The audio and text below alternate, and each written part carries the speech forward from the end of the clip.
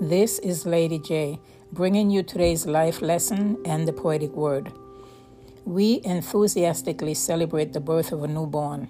We celebrate yearly birthdays, weddings, anniversaries, new promotions, graduations, different holidays, and so much more.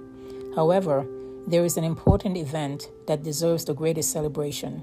It is the resurrection of our Lord and Savior Jesus Christ.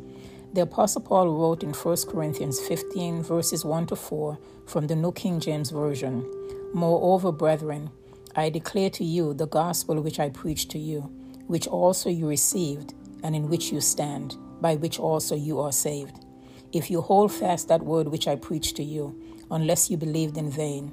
For I delivered to you first of all that which I also received, that Christ died for our sins, according to the Scriptures, and that he was buried, and that he rose again the third day, according to the Scriptures." What Paul is saying in simple terms is this: Jesus died for the sins of fallen humanity. He was buried, he rose from the dead, and it was according to what God the Father said would happen. Today, I'm remembering Jesus' sacrifice upon the cross, and I'm thanking him for his resurrection power in my life. Here is my poetic word to the King of Kings and Lord of Lords. He is the one who still holds the stars in place.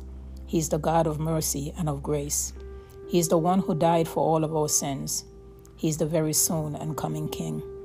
He is the one who we honor with all of our praise.